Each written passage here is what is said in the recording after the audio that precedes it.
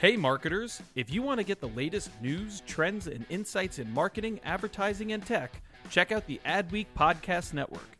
Learn from leading voices across media and marketing with original shows like Yeah, That's Probably an Ad, Marketing Vanguard, and Tech Magic with Kathy Hackle. Start listening now by searching Adweek wherever you listen to podcasts. My dad works in B2B marketing. He came by my school for career day and said he was a big ROAS man. Then he told everyone how much he loved calculating his return on ad spend. My friends still laugh at me to this day. Not everyone gets B2B, but with LinkedIn, you'll be able to reach people who do. Get a $100 credit on your next ad campaign. Go to linkedin.com/generate to claim your credit. That's linkedin.com/generate. Terms and conditions apply. LinkedIn, the place to be, to be.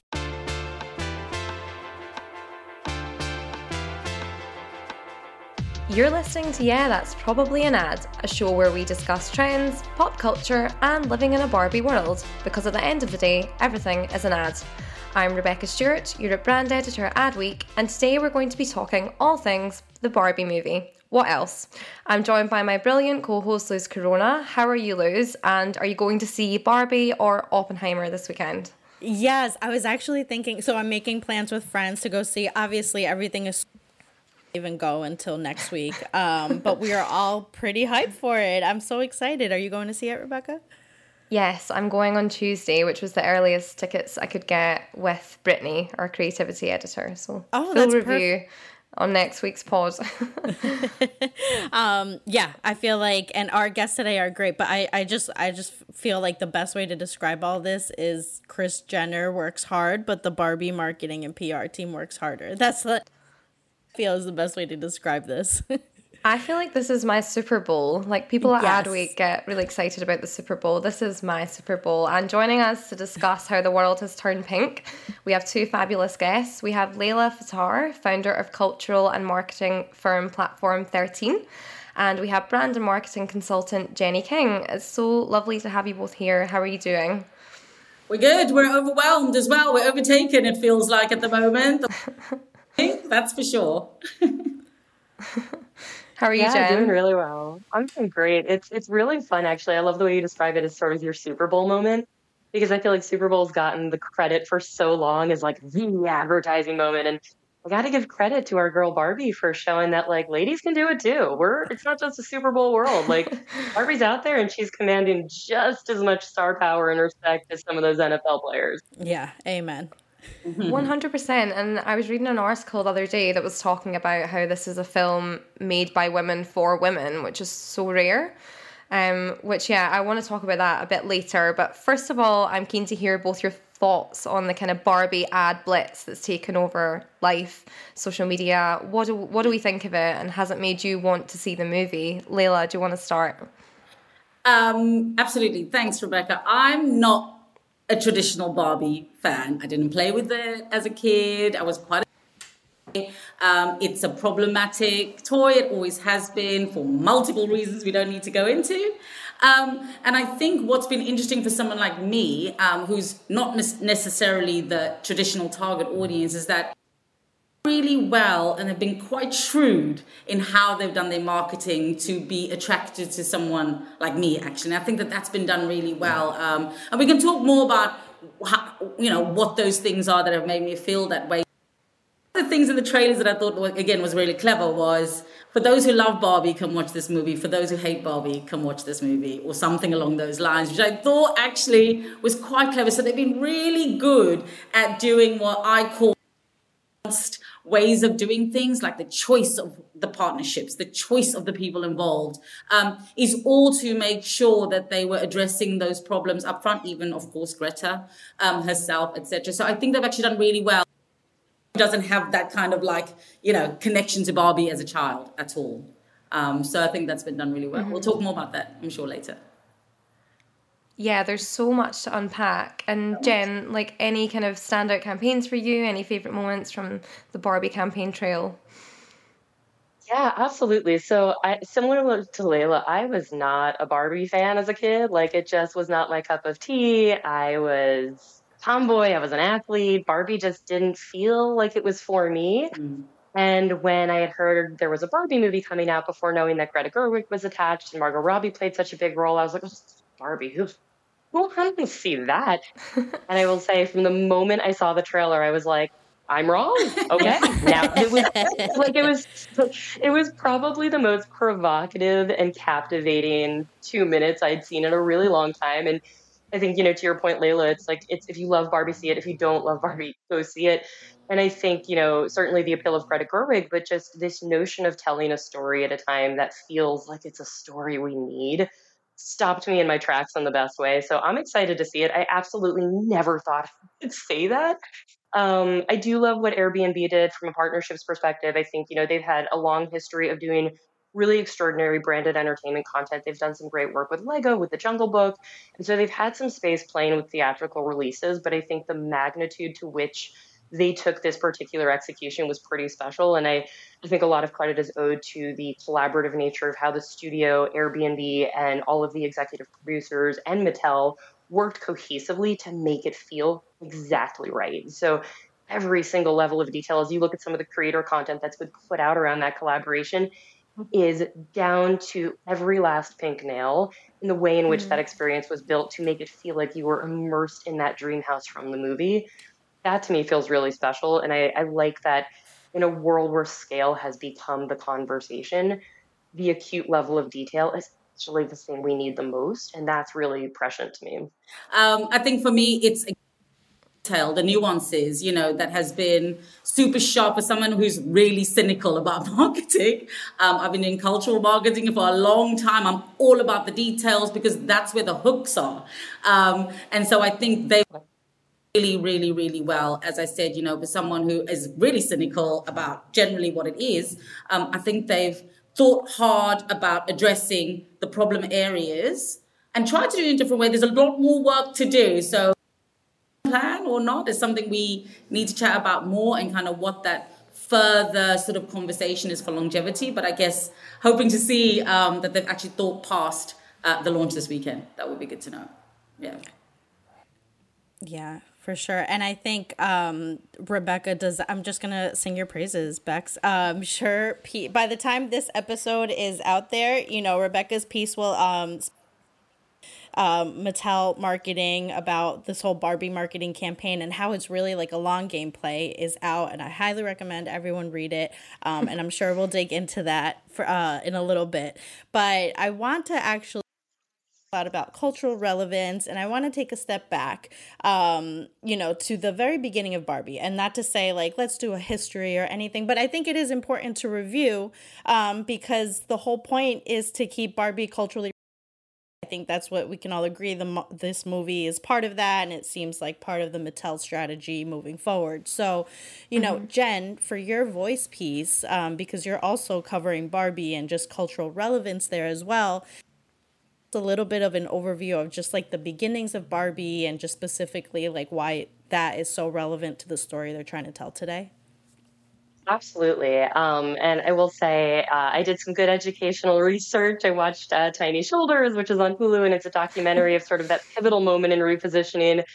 And I think, to just take a quick step back in the history, Barbie has been polarizing since the beginning. And I think that's something that people are maybe less aware of, that, we feel like in these flash pan moments in society and cultural revolution that Barbie is utilized as a provocateur and people feel like they either love her or they hate her. And it's actually something that was woven into the history and heritage of when she came to be. Interestingly enough, the origin of Barbie is predicated on what we know to be now as the repositioning of Barbie, which is all about you can be anything. So when Ruth Handler set out to make this toy, it was inspired by her daughter playing with paper dolls. And she thought to herself, what a really interesting, imaginative way for girls to see themselves in a different light, to see a future, to envision a life for themselves. But it was flat. It was quite literally two-dimensional. And her idea was to dimensionalize that through a doll. And she found a way forward after a lot of strife. She really took an interesting role as a woman of her time, fighting to produce a product that men in the room said, this will never work. And when Barbie came into the marketplace and was debuted, the intention was for it to be empowering, to inspire little girls to see themselves in anything. a lot of product design choices were actually done with intentionality around changing the narrative for young girls at the time. So you don't see Barbie in a setting like cooking dinner for her kids and her husband. You don't see Barbie playing the typical domesticated woman of the late 50s, early 60s. You see her in careers that women at that time actually did not have. And that was very much by design to inspire girls that they could be anything. With that, the physicality of Barbie's shape and form and looks felt very vapid, very superficial, very unattainable. And so there was always a tension and a conflict around this notion of women empowerment, but maybe almost over sexualized, hypersexualized, inconsistency in what femininity looked like. And that tension over time has produced a lot of the polarization we see today. But Barbie at her core was always meant to embody the spirit that we now see Greta Gerwig's Barbie, and this Barbie of a new generation, a Barbie that maybe a millennial that was never a fan, or a millennial that tapped out, or Gen Z who's possibly learning about Barbie for the very first time, can find a spirit of relevance and relatability to that in the past we haven't had that lens of transparency and authentic conversation around.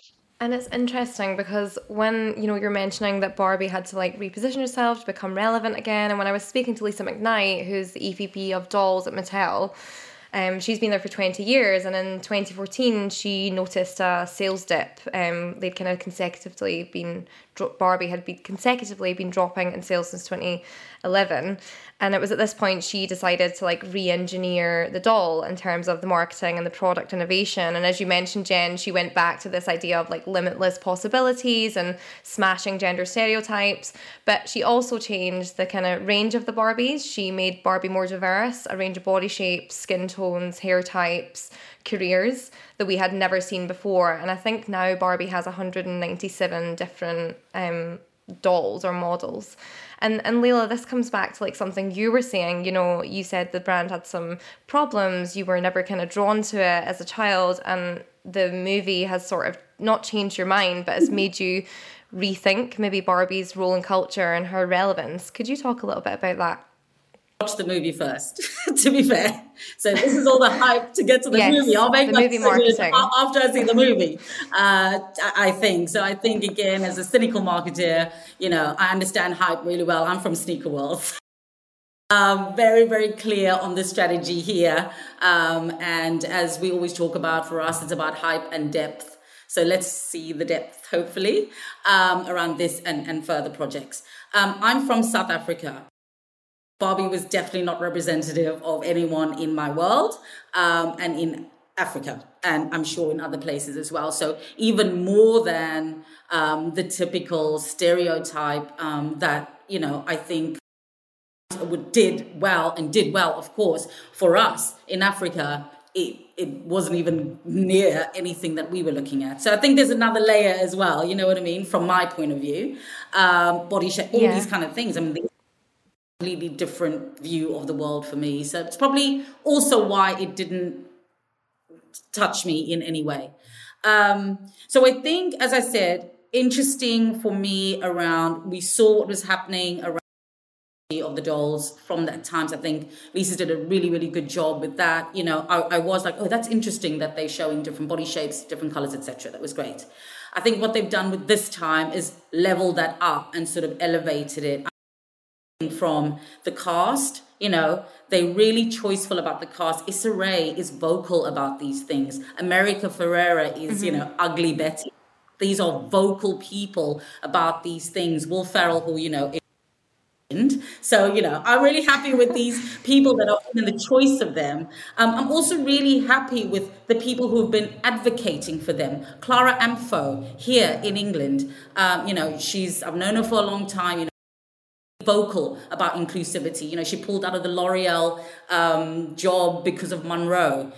So for her to be such an advocate means a lot, says a lot. And I think that's what they've been really, really good at, so that the advocates for it have been people who have always been vocal around inclusivity, diversity. It feels like there's something behind it that maybe we don't know yet.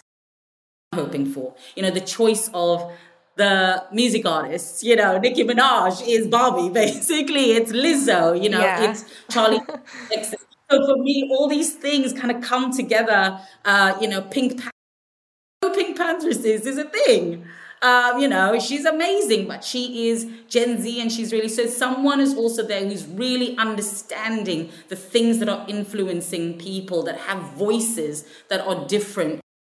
That for me is like what I get up for in the morning when I do marketing, like, this idea of cultural nuances and understanding those links. So I'm excited about the marketing so far. Let's see the film to see it, because I'm hoping that it's not going to be, I hope it's as much as I'm making it, or how I can, they trying to position it, using these different people, working with these different people as well.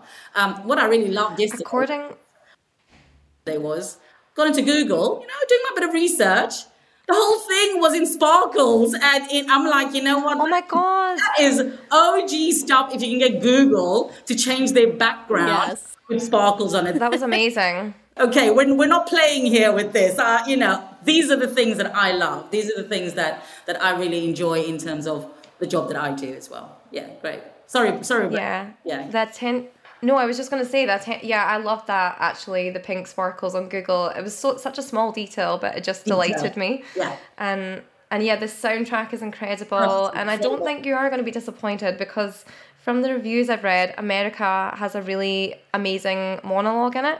Exactly. So I'm excited to hear that. That's what I'm saying.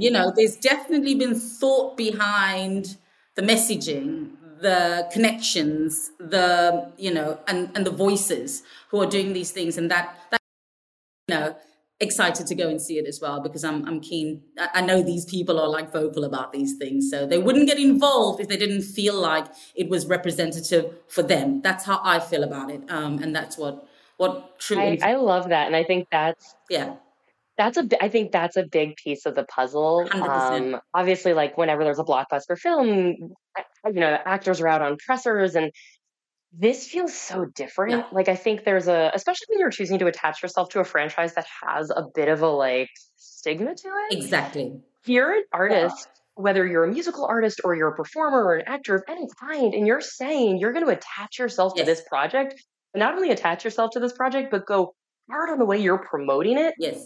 There's got to be something genuine behind it. There's no amount of money that could be paid to someone, in my opinion, that is going to get them to put their own morals on a shelf. And so when you've got people in culture who traditionally haven't been given this kind of platform to be a part of a moment like this, saying, real deal, there's something undeniably special about that. And I think that's the cultural catalyst that makes this particular moment so special.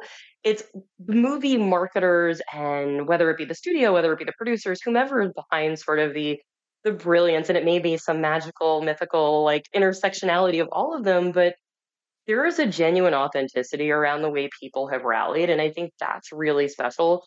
A lot of times when brands try and lean into culture, it feels very jagged, it feels very forced. Everyone wants to sort of be in the culture, but people don't understand what that means or how to do it. And I think it's because it is quite truly forced. People are trying to push a square peg through a round hole. And in this case, I give so much credit to the arbiters of this marketing strategy, because they let culture come to them, and they listened and they learned and they wanted to build together. And I think that's such a lesson for those who are aspirationally wanting to find out how to be part of the culture and haven't quite figured out the ways to unlock that yet. And the biggest unlocker, and I'm glad in a way that we're having this conversation, because for many, many years, I was vocal around what I call cultural voices. They are different to influences. Please, there's one takeaway from this entire podcast. It is cultural voices can do a better job for your brand than just influencers who will deal with anything without shared values. That for me is I've personally always worked like that. And that's something that really you can see. As I was saying, someone who's cynical like me, and I'm sure other people as well, you get these amazing people who we know will not stand for something that didn't have the depth. And that's the thing that's making someone like me really excited. And for any brand, new audience, ones who are not necessarily your traditional audiences, that's growth right there. You know what I mean? That's the opportunity for business growth. And I talk about cultural relevance as a business growth driver. It is not just nice to have, it's a business growth driver if done well and if done properly. And that's the golden nugget, basically, to be able to do something at scale, but with those nuances as well. That's why I'm really impressed with it. And I know I sort of bang on about these kind of small things, but really, that's the beauty of a crafted and well thought out campaign that doesn't feel like it's just a spike for the reason of spike. And what part is that it's the SAG strike, right? But almost in a way, they don't need to do the press tour. I mean, it's insane, right? So I'm just, my brain is just like blowing up. Okay, so hadn't have done collaborations and other people talking about advocating for them, that would have been a really big issue. So again, breaking the model, evolving. I'm telling you, it's the only way forward for 21st century companies. I mean, Luz, you know how I feel about it. I talk about it all the time. Evolve the playbook, please. You can see the impact. Yes. You can see the effect, and you can see it. Yeah. And I think that's a huge lesson. It's a huge lesson. I think so hopefully we can move forward with marketing. That would be fun, because actually culture marketing, it is. Yeah. There's no getting away from it. Not a separate thing, and it says it all here. So I'm quite glad a lot of boxes have been ticked, and on a personal level, from an industry, trade and craft point of view. I don't know what you think about that. Yeah, for sure. I think, what's interesting, as you both were making really great points in that, I feel like the marketing rollout can also be comparable to Barbie's own, so for example, like, we're talking about first impressions of the movie when we saw the trailers, first heard about, the Barbie movie coming out. But I remember, first impression was like, oh, cool, exciting. That should be Ryan Gosling. Yeah. And then when part of the campaign was rolling out, like, I think they had the filters where people were placing themselves on the Barbie logo. Was brilliant. Yes. The generator. And then that's when I, at least, so Ray was going to be part of this, America Ferrera, and you just start to see it. And then I paid closer attention because, you immediately almost brush it off like, oh, great, this is going to be a fun, cheeky movie. And then they're like, oh, wait, look at this cast. It's almost what they were doing in trying to make their own product line more diverse. And the movie is matching that as well. And that's also just good understanding of how social works. So when I re-released Stan Smith back in the day, I did a generator of, I don't know if you know, the Stan Smith shoes got the green face of Stan Smith on the tongue. We did a generator. Right. Yeah. Of their photos, and it became that green. And of course, people shared it on their socials. I mean, that is how you do organic social, to make sure that everyone gets involved. They feel part of it. It feels inclusive for us. That isn't necessarily. So again, very clever in how the sort of drops of information was happening to pull you in a bit, pull Luz in a bit, pull Layla in a bit, people who pull Jen in a bit, you know what I mean? A bit, different audiences for different things. Very, very good. I mean, just up my street, to be honest. Yeah. Yeah. Now, I love how the selfie generator... Yeah, go ahead. Sorry. No, it's okay. I was just going to say, I love how it kind of turned into a meme of its own. Like, there was all these different iterations of it. There was like a Gwyneth Paltrow one. Yeah. And it was during her kind of ski accident trial. And it was like, this Barbie's missed half a day of skiing. Okay. And then there was all these other funny ones. So it became like, it was already part of the culture, but then it became part of the news cycle and really topical and fun. Yes. So I love that. Yeah. And that's really what good marketing is, isn't it? So they've done a good job. Yeah. Layla, you made an interesting comment about the color green before in the Stan Smith campaign. I have thoughts on that on the Barbie pink, but before we dive into that, I'm actually going to use this moment to cut for break. So listeners, sponsors, and we'll be back. My dad works in B2B marketing, but I never really knew what that meant. Then one day my dad came by my school for career day and told everyone in my class he was a big MQL man. Then he just kept saying things like, the more MQLs, the better, over and over. My friends still laugh at me to this day. I think it means marketing qualified lead. One thing's for sure. I'll be known as the MQL man's kid for the rest of my days. Why couldn't you just be a fireman or a lawyer? Why? You ruined my life, Dad.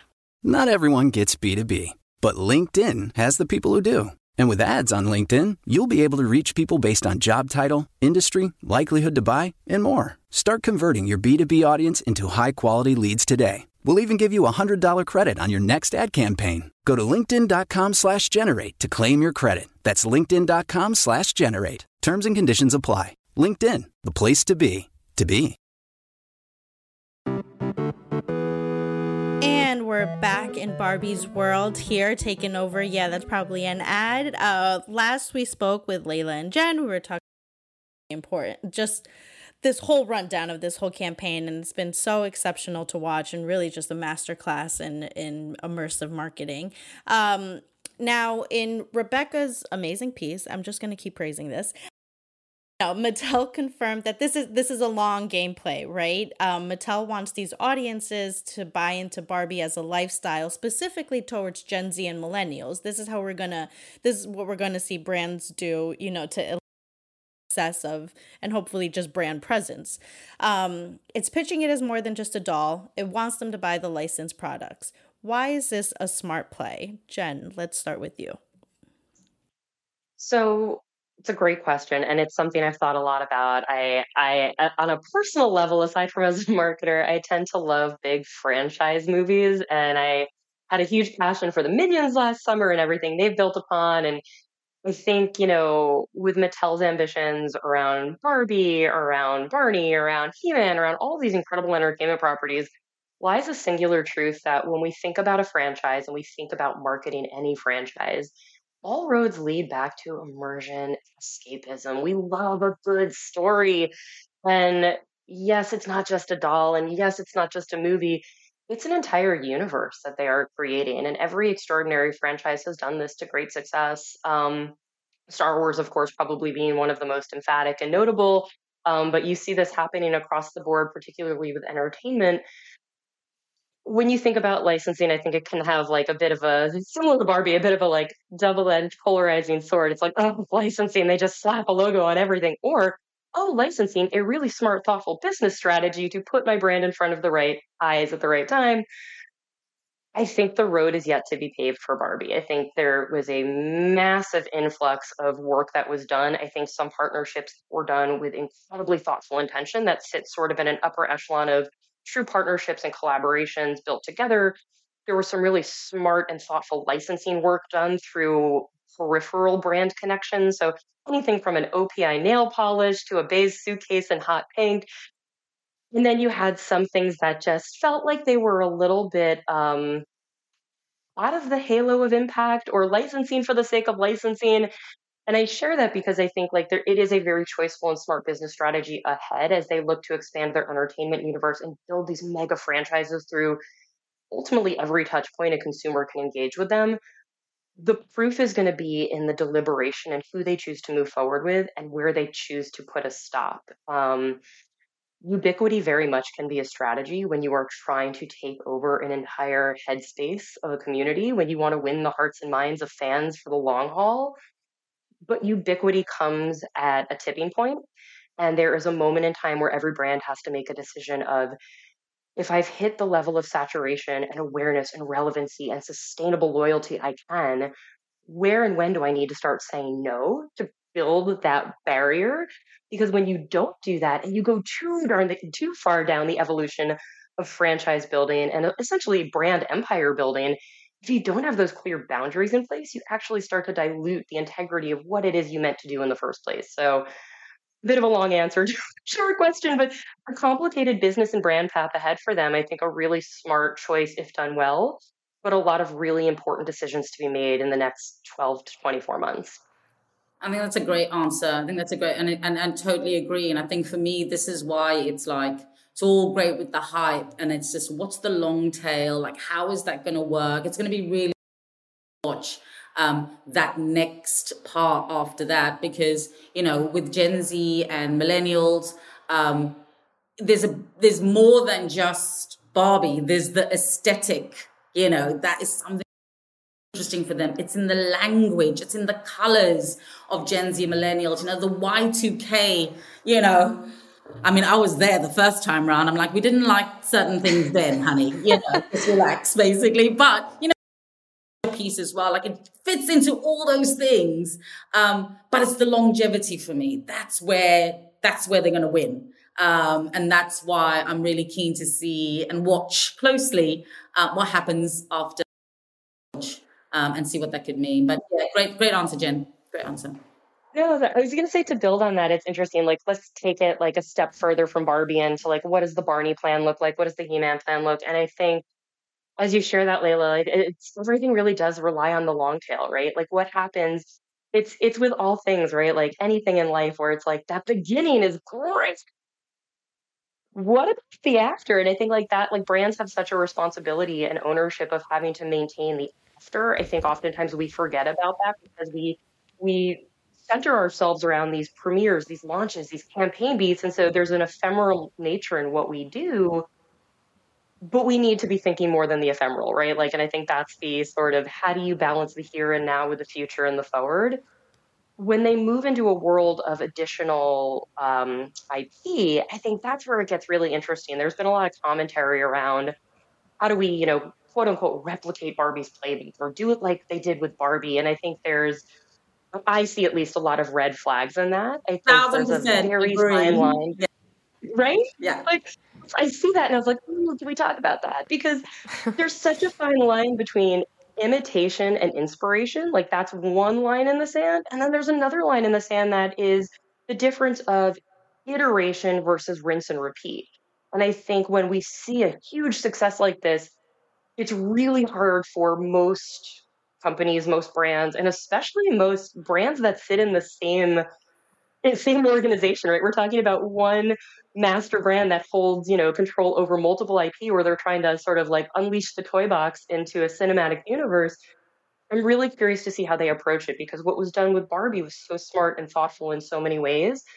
But the fundamental knowledge around IPs like a Barney or a He-Man, entirely different relationship with the audience, entirely different starting point. And I think, yes, they all share a spirit of nostalgia, which we see as a common theme in what people are gravitating towards and finding sort of almost a refreshing nourishment from, like tapping back into simpler, more joyful times.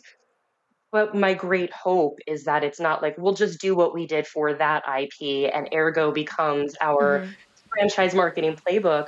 Because to do it with excellence the way this has been done, every single IP is going to have to put through a different filter and a different lens. And that is really the difference between what I talk about marketing that is bespoke to a brand. A brand has its place in the world, identifying, and again, we talk about a cultural positioning, which is different to a brand positioning. It's what is the role of that particular in the world, and what are the issues globally that's happening that makes it relevant to the world.